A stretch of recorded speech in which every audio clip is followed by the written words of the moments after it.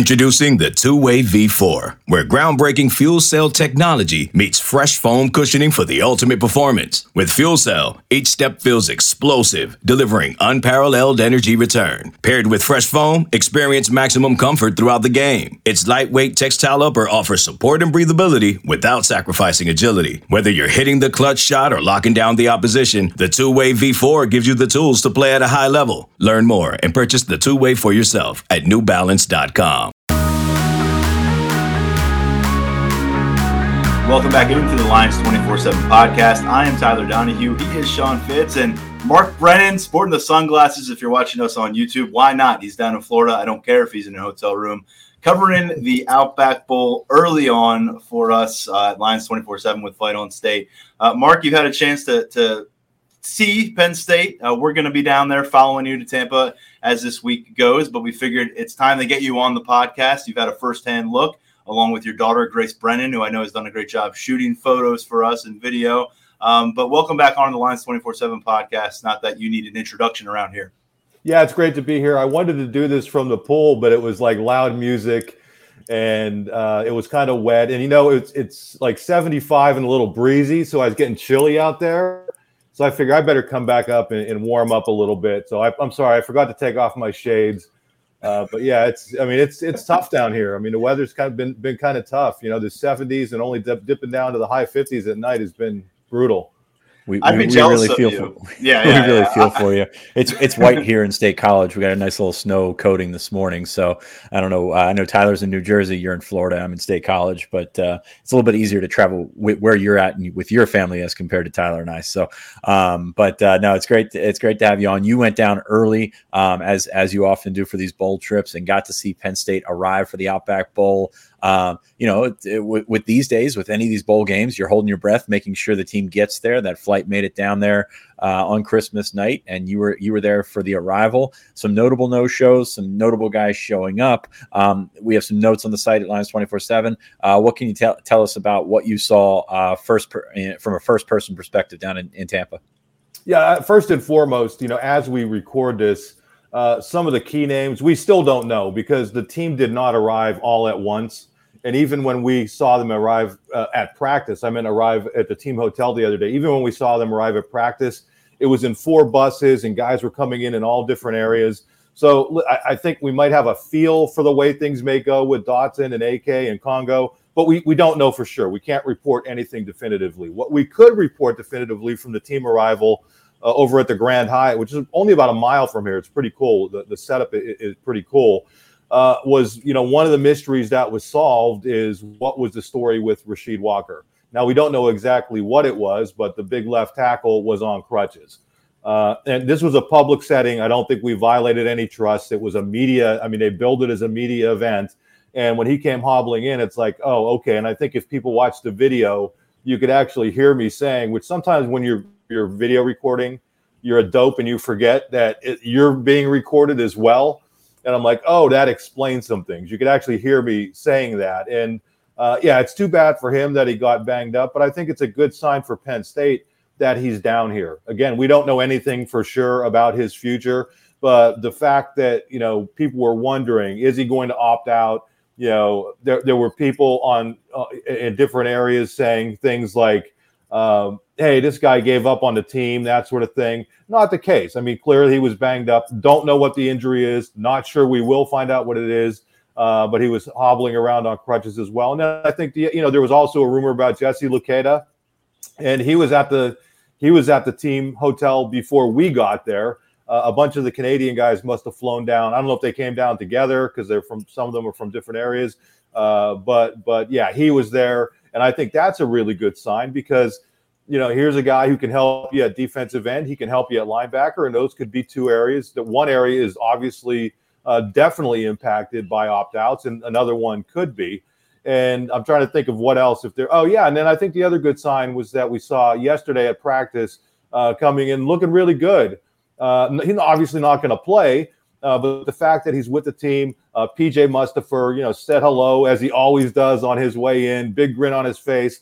Was walking without any apparent pain. And listen, I'm not trying to give medical diagnoses here, but to see a guy who underwent some sort of surgery back in October, here with the team and showing up at practice. Obviously wasn't able to practice. We didn't see practice, but I'm just assuming he didn't do anything at practice. He didn't look like he was ready to go do that. But I thought that was a good sign as well. So if there's anything I'm missing, I think I covered some of the key guys.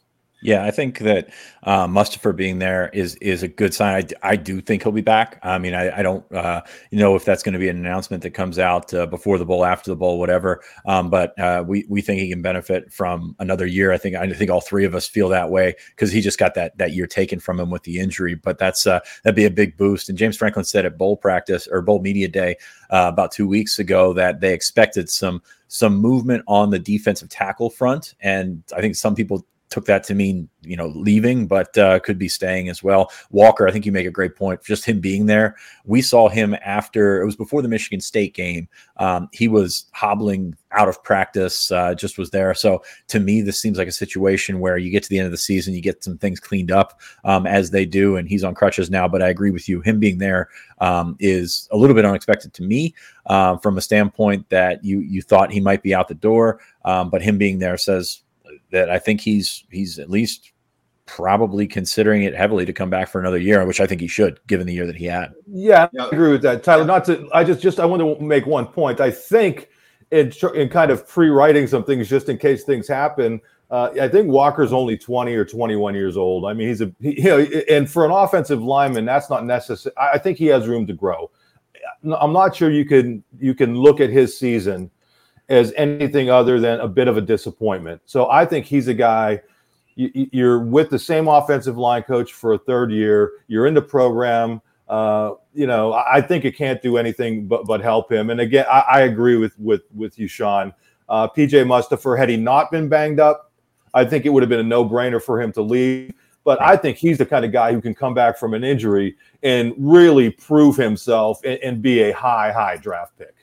Yeah, Mustipher was a second All Big Ten pick, playing half of a football season. Yeah. That says a lot about the eyes that he opened earlier this year. And we've said a lot, if Mustipher's back, that's great news for Penn State, potentially great news for him in the conversation about the 2023 NFL draft. But going back to Walker real quick, that one stood out to me because when a guy's on crutches and he's showing up and he's taking the time to travel with the team and going through all the things that the team is going to want you to do. You're not just, freewheeling it down in Tampa. You're with the team. You're a member of the team. I think a lot of us were wondering, is Rasheed Walker still a member of this team coming out of the season, going into December? Is he eyes forward? Is he focused on the next level? And I think the big question is here, if he is back as a potential fourth-year starter at the left tackle position, and we spent a lot of time last episode, Mark, talking about how thin it looks right now at tackle going into the offseason.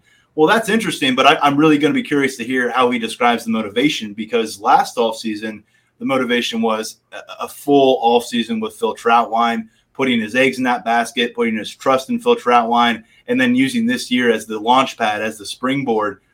Didn't happen that way. And so, what kind of a Rasheed Walker and what kind of relationship are you getting between him and his position coach? We know that they're very close, but I think it's going to be really interesting because the whole story was, this is the season where Rasheed's going to take it to another level. That didn't happen. And now what's the dialogue and the narrative going to be about Walker going into this offseason if he's still with the program? Just a guy that I don't think any of us really accounted for potentially being on the 2022 roster. And if it's trending in that direction and you're reporting down in Tampa kind of leads me to believe it may be, then that's something that both the offensive lineman and Rasheed Walker and the offensive line coach, they both would probably like a redo on how 2021 went. Well, forget about but forget about the off the field stuff and getting that. Penn State needs as many tackles as they can get. I mean, let's look at what they've done over the last 2 years. So if you get Walker back, an unexpected boost, I think we would consider it. If you get Olu Fashanu ready for next year, does that mean you can swing Caden Wallace to the interior? Just gives you so much. Just even one more body there at tackle just gives you so many more options that you can do with that offensive line. And God knows they need a reset, no doubt. But to get a guy like Walker back, I think would be an unexpected but welcome boost. And they have so many guys who they probably may be depending on who have barely played. And I thought this was going to be the season where, we're this deep, they were going to play. And I know a couple injuries factored into that, but I don't think it can do anything but help. Now, the Rasheed Walker that we talked to, very low key, obviously doesn't like dealing with the media, but he was named the team captain for a reason. Not because he deals with the media well, but I think because he's probably a good leader within that offensive line room. I'm not in that room. I don't know for sure, but they just don't name guys team captains. And I think having him from a leadership perspective, listen, if he's not comfortable dealing with us, that's completely cool. I wouldn't be comfortable dealing with us. But for a guy like that, to have him back as a leader, it goes back to when people were talking about Sean Clifford coming back, and some people were like, well, this is, it's like simply from a leadership perspective, having that guy working with younger players, I think is a positive. And I think that's the same thing about Rashid. One other guy I wanted to mention, did you guys have anything else on Rashid? Because there's one other guy I wanted to mention that I forgot. No, I had something on Jesse Luketa, but I'm go ahead. Do look at it. Surprised by that. Well, yeah. Well, last episode, Sean and I were basically pointing to Luketa and his availability as such a crux part of the conversation with this defensive personnel in terms of what they're going to have available at defensive end, at middle linebacker. Ellis Brooks is out of the equation now. Brandon Smith's out of the equation. You mentioned Arnold Ebiketie. Are we going to see him in Tampa? It doesn't seem that way. So Luketa, was he going to make the trip down to Tampa? Now that that's crossed off the list, you're getting some leadership there. You're getting some big help on the practice field. Remember, Brent Pry is not out there right now, the linebackers coach, the defensive coordinator. So I think Luketa's presence, that's a nice boost for this team too, because just when we last spoke, I think last Thursday or last Wednesday, we weren't sure if number 40 was going to be making this trip. Yeah, the other guy who I should have mentioned and I didn't, and I've tried to put photos of him in as many of the galleries as we have, is Adisa Isaac, because he's been out all year. He was walking to practice yesterday. For a lot of times when we saw him back in State College, sometimes he would dress, sometimes he wouldn't. He barely did anything, if anything at all, when we were there. And I'm not sure what he's doing here. But I think the simple fact that you have that guy, again, still, not moping, not doing whatever injury he's dealing with, and Sean, I'm sure you're more plugged in on it than I am, but whatever he's dealing with, that's a guy that everybody's forgotten about. And if they could get him back at anything close to 100% next year, I think he could be huge for them, especially, most likely losing a guy like AK. I think people forget how good he was, and I think it's really important that he's still engaged with the team. He's still going to practice. He's still very much a part of things. I was very high on him before he got banged up. I think all of us were, and I think he's a guy with a bright future. Yeah, I think he'd be a pivotal guy next year. I think Penn State's still going to go for the transfer portal to find another edge guy that can get after the quarterback. But, if Adisa comes back and he is in the form that you expected him to be this year, I still think he had a big leap to make from 2020 to 2021. But as a full-time starter, sometimes that happens. But you've got Tarburton, Smith Filbert, Zariah Fisher. Those guys are a little bit different than Isaac. I think Isaac gives you a little bit more of an all-around pass rusher / guy that can play the run. So him coming back and him being there is great. He's been at all the practices. I know he's been, really present, I guess what we would say with that. So that's good to see him there and to see as many of those veterans that they could get back, even though they are going to hit the portal hard and try and go after a defensive end, a linebacker, and see what else comes of it. We'll get to the first pickup in the transfer portal here a little bit later in the episode, but getting all those guys back on defense, and then you get Joey Porter back. You potentially get PJ Mustipher back. This defense, while it still has holes to fill, especially at that second level with Brandon Smith and Ellis Brooks moving on, starting to look pretty decent for next year. Yeah, and I think when you bring in a coordinator like Manny Diaz, I mean, that to me, that was a really good get. So all of a sudden, people were thinking, hey, what is this defense going to look like? And I think it has a chance to look pretty good. I mean, I don't know. I'm sure you guys have discussed it, but, I still scratch my head a little bit over the Brandon Smith decision. I think he's a guy who really could have improved his stock going forward. I don't think he had a particularly good year. I don't think the stats reflect necessarily the way he played. But even without him, they need people to step up at linebacker. But does that free them up to do some things with Curtis Jacobs that maybe they were reluctant to do with Brandon Smith? I don't know. But I just figured I would throw that out there because I didn't get a chance to discuss it with you guys at all. But that's the one guy. When I look at these guys making decisions, I'm always like, hey, do what's best for you. And for a guy like Dotson, I mean, what else does he have to prove? For a guy like AK, what else does he have to prove? But I think a guy like Brandon Smith still probably had some things to prove. Yeah, and you and I have seen a lot of bowl games where guys, just you leap into the next level, whether that be the NFL draft or a senior season or something like that. And I think Brandon Smith could have really used that. But you could probably add Brisker to your list of guys that probably don't have anything to prove. So we'll see Keaton Ellis and Jalen Reed and things like that. I'll be interested to see how, and this is probably more of a big picture conversation, but they're going to have to move Curtis Jacobs into the box to get him on the field basically every play against Arkansas. But I'm curious to see what Manny Diaz's defense looks like from an outside linebacker perspective. You've played so long in this system under Bob Shoop, under Brent Pry, with two linebackers in the box, the Will and the Mike. The Mike, obviously, the traditional middle linebacker, the Will, kind of a pseudo middle linebacker beside him, and then the Sam is just out on his own. I'm curious to see if that's the approach that they take and how that impacts how they use Curtis Jacobs next year. Because I thought Curtis Jacobs, for a stretch this season at least, was the most active linebacker, was the best linebacker that they had out there making plays. I think Ellis Brooks was certainly solid, but in terms of high level ceiling guys making plays, Curtis Jacobs did some really special things, I thought, from that Sam position. Now, if you move him into the box, or if they have a spot for two box linebackers, I'm curious to see what his future looks like there. That's, like I said, more of a big picture topic, but I think you're going to have to put him in the box against Arkansas because you don't have the bodies to get around like you did for the majority of this season.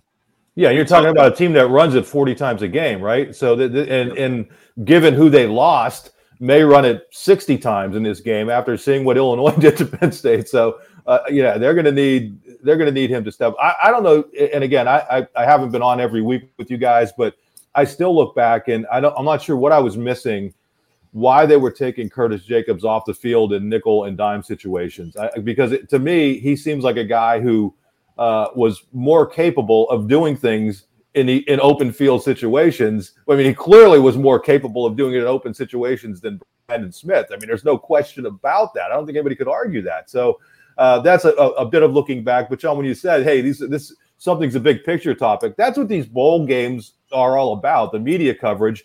We'll spend as much time asking guys about players who are, young players who are looking good. And, I think Penn State's probably even looking at it as, hey, how do you start preparing for the next season? Because really, what's at stake here? I think you're better off looking at it as a stepping stone to next season. And, oh my goodness, Outback Bowl champions. Yes, yes. Well, I think a guy who plays into both this week and what we're looking at in a matchup perspective, and then 2022 and that linebacker conversation may be Jonathan Sutherland. And he announced just a few days ago that he is sticking with the team for 2022. Hadn't been a name that we had gone to during our conversations. We had mentioned Mustipher, maybe Luke Hedda, and of course Sean Clifford, but turns out Sean Clifford likely won't be the only 4-time team captain on this roster next year. Jonathan Sutherland, 3-time special teams captain.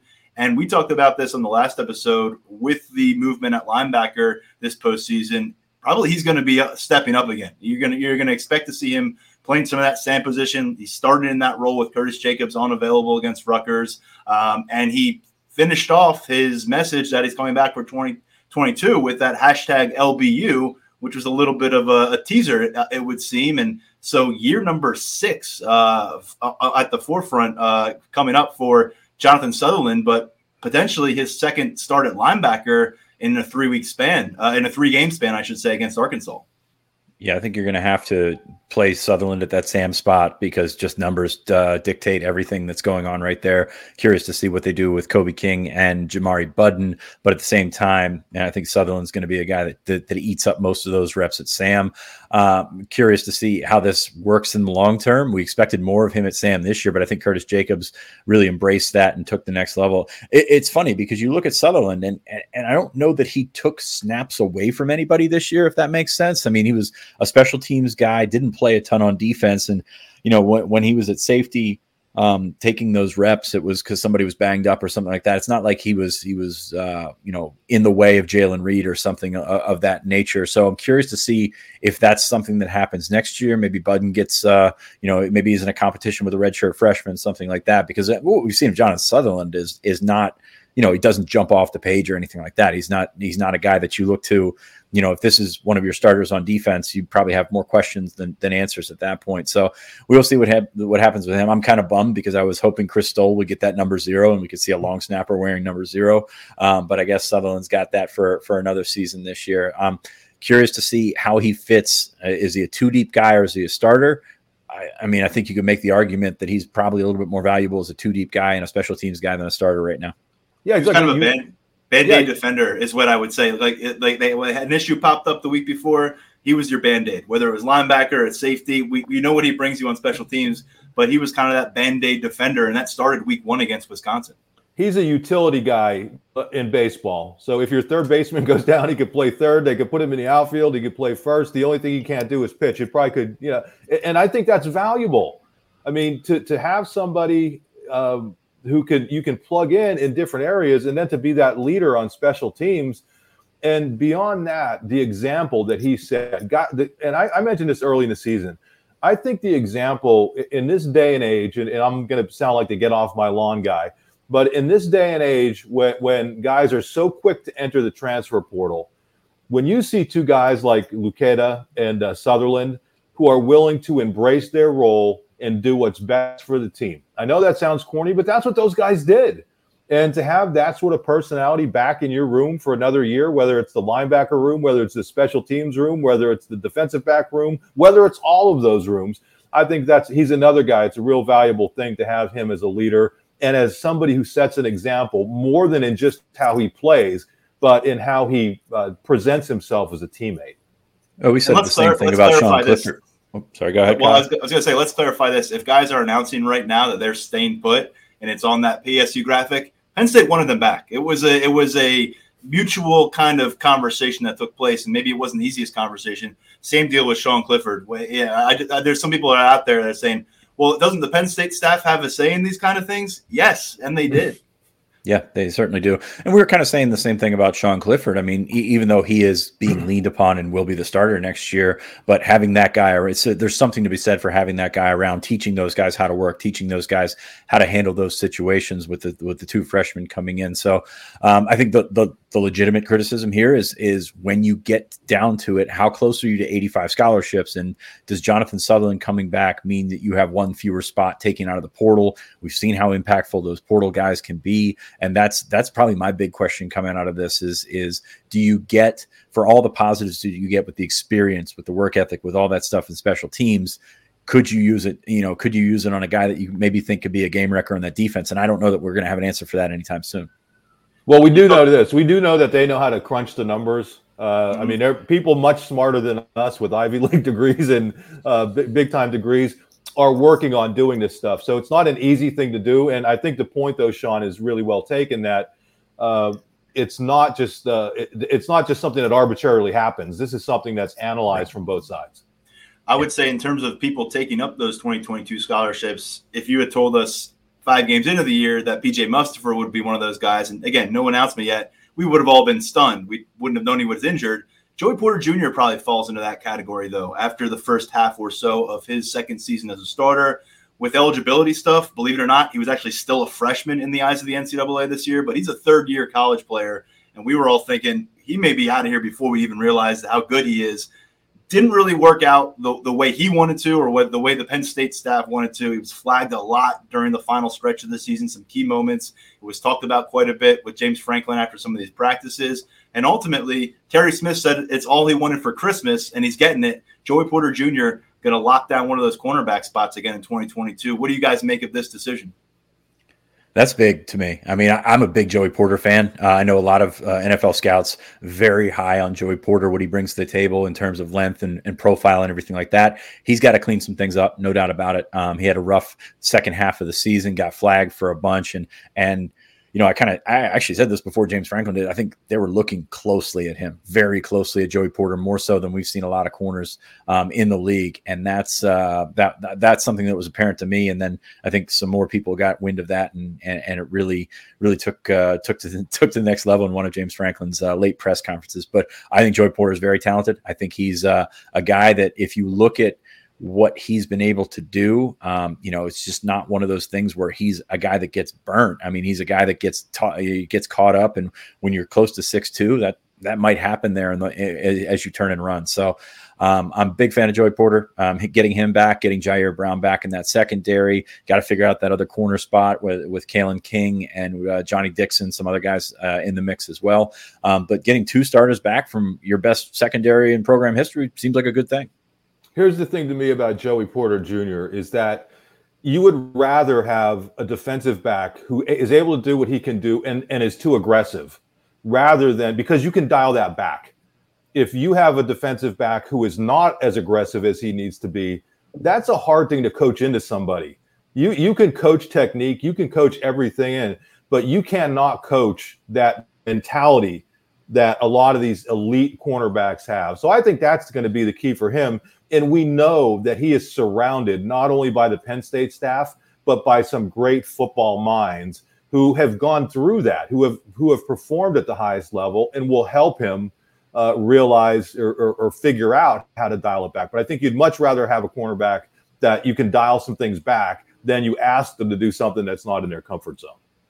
From key roster attainment to a big pickup in the transfer portal for Penn State, the first of this offseason, moving ahead here, Mitchell Tinsley. If you feel like you've heard that name on this podcast before, you have. Sean has mentioned it a few times. Wide receiver was the spot that I pointed to last episode when we were asked in our mailbag question about what positions Penn State should be able to sell pretty well on the market to transfer players. They got one of the most productive players from a prolific offense at Western Kentucky. Western Kentucky is not going to look the same next year from a personnel standpoint, from a coaching staff standpoint, but they had a lot of fun on offense this year, Sean. One of the best offensive players in the portal. Penn State targeted him. He was not very public with his recruitment or anything like that, but Penn State targeted him and has been on him for a while. Entered in, I believe, early to mid December, but very productive. 7 catches, 103 yards, and 2 touchdowns in the Boca Raton Bowl against App State. 87 catches, 1,402 yards, and 14 touchdowns. For those 14 scores, tied for 4th nationally among receivers. There was speculation he might follow his offensive coordinator from Western Kentucky to Texas Tech. He did not do that. Nobody could have blamed him for doing that.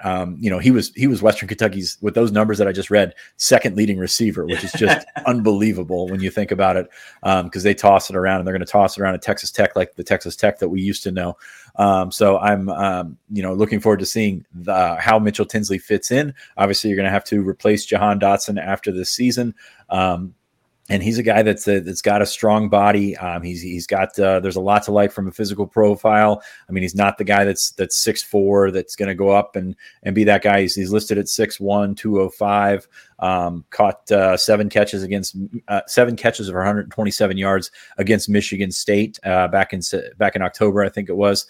So he's done it against Big Ten competition. So really curious to see where he fits in with Parker Washington, Keandre Lambert-Smith. Of course, you got Malik Mega coming back, but we said it from the jump. On the offensive side of the ball, they wanted to add a receiver that could do some big things for them, and they think this guy can come in, he can start right away, and he can play and have an impact in the Big Ten. And I think they're pretty happy with their first portal pickup.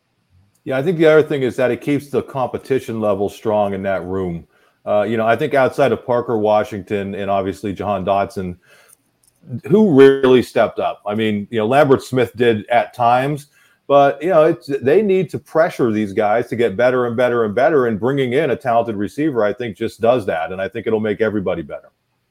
And you have this quarterback who's played a ton of football. I think that was, again, part of the selling point for any veteran wide receiver out there. You've got your quarterback in Sean Clifford, and Clifford's got a guy he can get to know quite a bit here in Mitchell Tinsley. Just following up really quick on the transfer portal and bringing in Tinsley, this is the first FBS transfer they have had at the wide receiver position during the portal era. They brought in Weston Carr a few years ago, Division II All-American. Didn't pan out for Penn State, but in terms of guys who have been on scholarship, first time they've gone out and really pursued someone. I love the prioritization at the position, Sean. And, I kind of project this kid, Mitchell Tinsley, to come in and be a guy who kind of, you're counting on him to be a plug-and-play guy. You look at what Taylor Stubblefield said on signing day. We've heard it from James Franklin. We said it on the podcast. You're not going and hunting for guys who have played a lot of football to just add depth and to fill 85 scholarship spots. This is a plug-and-play kind of thing. We saw across the field for them to some degrees 3 starters. Some guys didn't work out as well, but this is a plug-and-play situation, and it's a message to those younger wide receivers that you might have put in some nice work on the practice field, but this guy's produced at this level. You got to get on the field on Saturdays. You got to produce. And outside of really Mega and Keandre Lambert-Smith, you look at who's coming back next year, and really no one has done that to this point. And spring practice going to be fun to follow for Taylor Stubblefield's group. You mentioned those comments from Stubblefield on National Signing Day. He said, in terms of the transfer portal, we're not just looking for somebody to add depth. We're going to look for somebody that can be dynamic. I think you can check that box. We want somebody who has shown production. You can certainly check that box. You want somebody who is ideally leaving on good terms. I haven't heard otherwise. I mean, with a coaching change there, you would hope that's the reasoning for it. You've got to find somebody who will be the best fit because they feel like I feel like I have a pretty good room. There's questions about where you fit. You think with 1 and 2, Parker Washington, Keandre Lambert-Smith, you add Mitchell Tinsley to that. So 1, 2, 3, Mega is a guy that we think can maybe with an offseason make a jump and be a 3rd or 4th guy. And then you look at maybe guys like Harrison Wallace, maybe Liam Clifford in the slot. You're curious where guys stand. I don't know that Jaden Dotton's going to break through.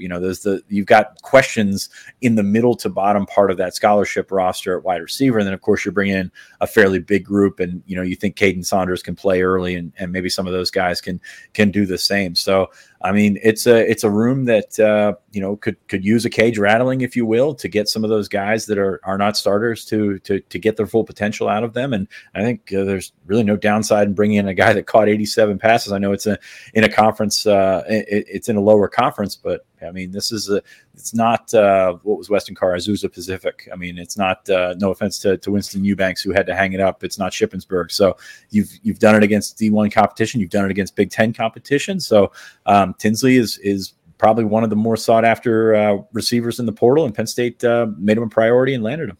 Yeah, Sean, it reminded me too when you mentioned Harrison Wallace. Remember, he traveled to every away game. Even when he was banged up, he was not in uniform at Iowa, but they still traveled him. And that they don't do that right unless they think very highly. Tangwell was the other guy. Veyu obviously traveled every game. And then the guys who played, traveled every game. But Harrison Wallace was a guy who did not play a lot, but traveled every game. So I think they have just wanted to throw that in there because I think that may be something that's a little bit overlooked when we talk about the wideouts. There was a stretch there in 18-19 where this wide receiver room was kind of wandering through the desert and a little aimlessly, rudderlessly. There were some leadership changes. There just wasn't depth, and much healthier spot right now. And Mitchell Tinsley adds to that dynamic for 2022. And we brought you on for the right 5-star mailbag question, Mark. Unless you've got anything else to throw our way, I'm going to be 24 hours from now on Tuesday. I'm going to be standing on the Penn State practice field with you down in Tampa, wearing shorts, wearing a T-shirt, hopefully, and along with you and Grace. So I'll be catching up with you. Anything else to kind of throw our way that we didn't get to from down in Tampa early on?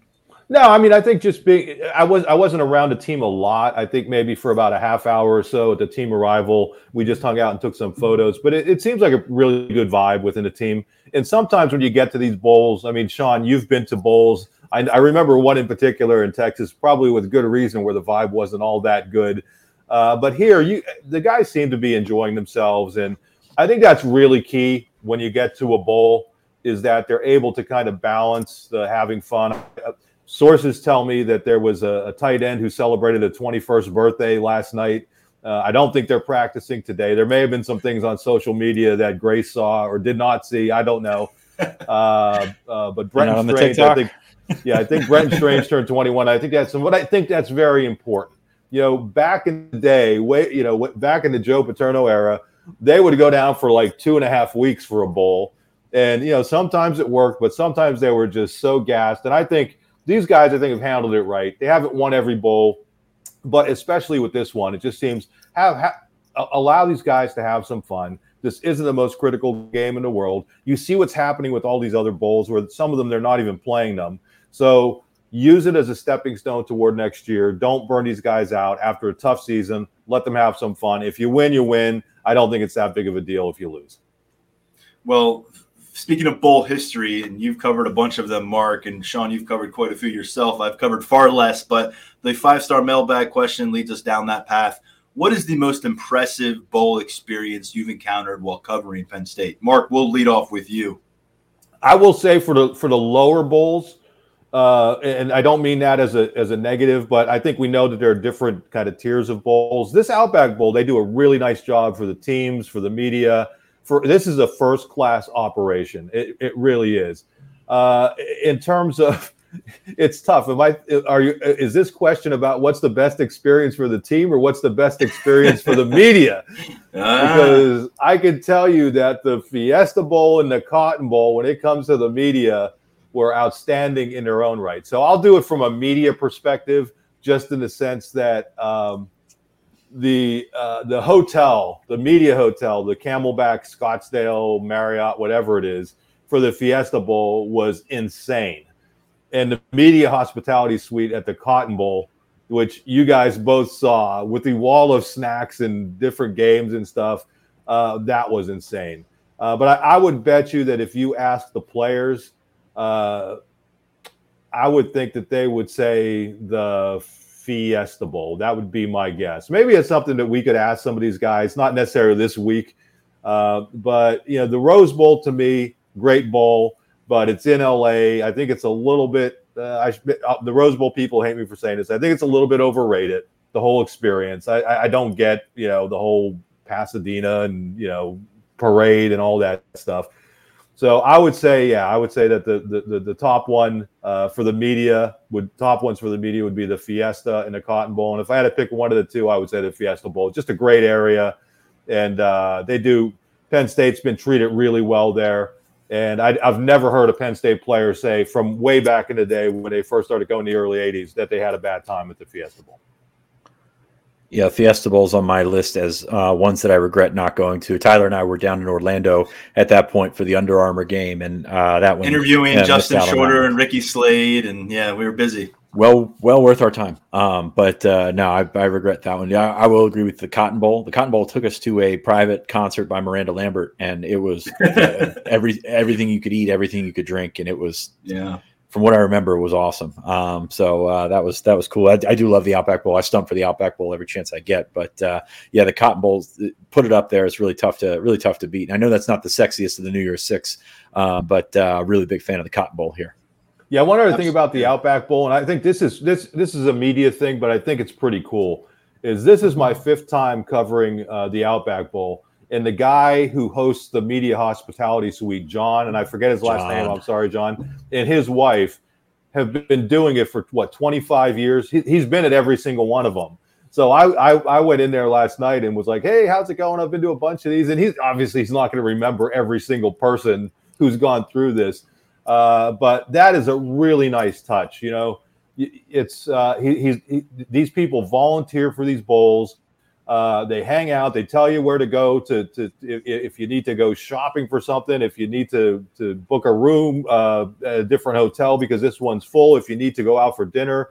So I would just say at all these bowls, there are so many really, really good people who help out the team and who help out the media. And the fans when they ultimately get here. So it's a really cool experience. And I hope that it's always able to kind of maintain, even if they go to a playoff, because these are some special people and some special games, and it's a cool situation. Mark, my hang up with John, before I get you, Tyler, my hang up with John is I think the last time we were there were rumors that he was retiring. So I don't know if that was just to get his tip jar filled or something like that, but he's still there. He's still kicking. I believe we watched the Oklahoma Boise State Statue of Liberty game in that suite as well. So, but John, if you're a con artist, you're a pretty good one. So we appreciate you. Hey guys, this is a brand new hotel. This is the first year they've been at this hotel, and it's brand new. I mean, that's what they told me last night. So it's a pretty cool setup. And I think one of Sean's favorite restaurants is literally within walking distance, the World of Beer. So I stopped by there last night. It was terrific. Tampa's a really good area outside of the traffic. It's a cool place to be. Clearwater's not far away. The one thing I should mention is the Tampa Jesuit High School, where Penn State's practicing. I'm like, what's going on? I mean, how does Arkansas end up at Tampa University or whatever it was, and Penn State ends up at Tampa Jesuit High School? This high school is nicer and bigger than a lot of colleges. I mean, I could not believe what I was like. You were rolling into an Ivy League college in the middle of Tampa. great field. So they obviously knew what they were doing in booking this field. You guys, it'll be cool when you get a chance to see it. Really nice high school in the middle of Tampa. Very cool place. I grew up in Tampa, in the Tampa area until I was 11 years old. So I'm looking forward to getting back down there. Haven't attended an Outback Bowl, but we had inaugural season tickets at Raymond James Stadium in 1998 and Tony Dungy's Bucks. So it'll be nice to get back in that one in the press box. And again, very short sample size on my end. I was down in Orlando with Sean for the Fiesta Bowl, which everyone gave rave reviews. The Citrus Bowl wasn't the nicest week in Orlando. It was a pretty sleepy game to cover, and I'll tell you everything about the Cotton Bowl from when we got there, the way we were treated, to the way the game turned out. And there was almost 100 total points scored and just absolute dominant individual performances on both sides of the ball from Micah Parsons, Journey Brown. That's my vote until further notice. So, and it's pretty incredible that you have covered the team this long, Mark, and that's where you go to. So I feel pretty good about that. Well, you know what I should have said, though? What I should have said, and it's just dawning on me now. So when this comes up next year, I'm going to know exactly what to say. I'm going to say, if there was one bowl you absolutely should never, ever miss, it's the Fiesta Bowl. I mean, it was the greatest time, and I can't, if people had a chance to cover that and weren't able to get there, I just feel awful for them. Just being, as we like to trade jabs now and then. But I wasn't smart enough and quick enough to do that, so I gave my honest opinion. But you guys, you're going to be able to get to enough bowls. You don't have to worry about it as these things go along. You'll be covering more bowls than you can remember. And I'm literally at that point now where sometimes you forget, geez, how many of these things have I been at? But it's been a lot.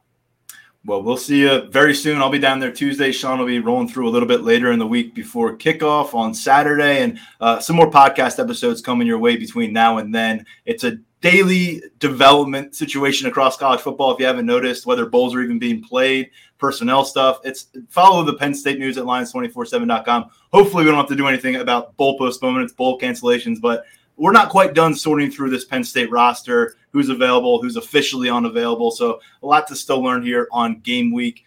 For Sean, for Mark, for our producer, Lance Glynn, we'll step aside for now. And next time we join you, I'll be down in the sun wearing my sunglasses with Mark. Take care, folks. This is the Lions 24/7 podcast. Okay, picture this. It's Friday afternoon when a thought hits you. I can waste another weekend doing the same old whatever, or I can conquer it.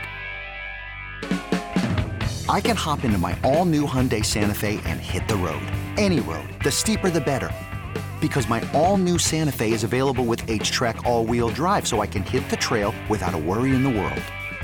Heck, with 3 rows and best-in-class rear cargo space, I can pack the whole family in with all our gear. We've got available dual wireless charging for our phones, so we'll never lose touch with civilization, and we won't lose touch with the primordial power of Mother Earth. So which is it? Waste the weekend or do something a little more epic? And conquer it in the all-new Hyundai Santa Fe. Visit HyundaiUSA.com or call 562-314-4603 for more details. Hyundai, there's joy in every journey.